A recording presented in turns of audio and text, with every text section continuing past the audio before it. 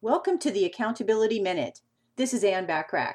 Tip number 8 for staying focused and on track to achieving your goals is ready, set, go. For intense task completion, use a timer and set it for 5 minutes, 10 minutes, 15 minutes, 30 minutes, whatever it is for that particular activity. In the old days, the timer was called an egg timer that you would wind up and it would ding at the end of the time that you set.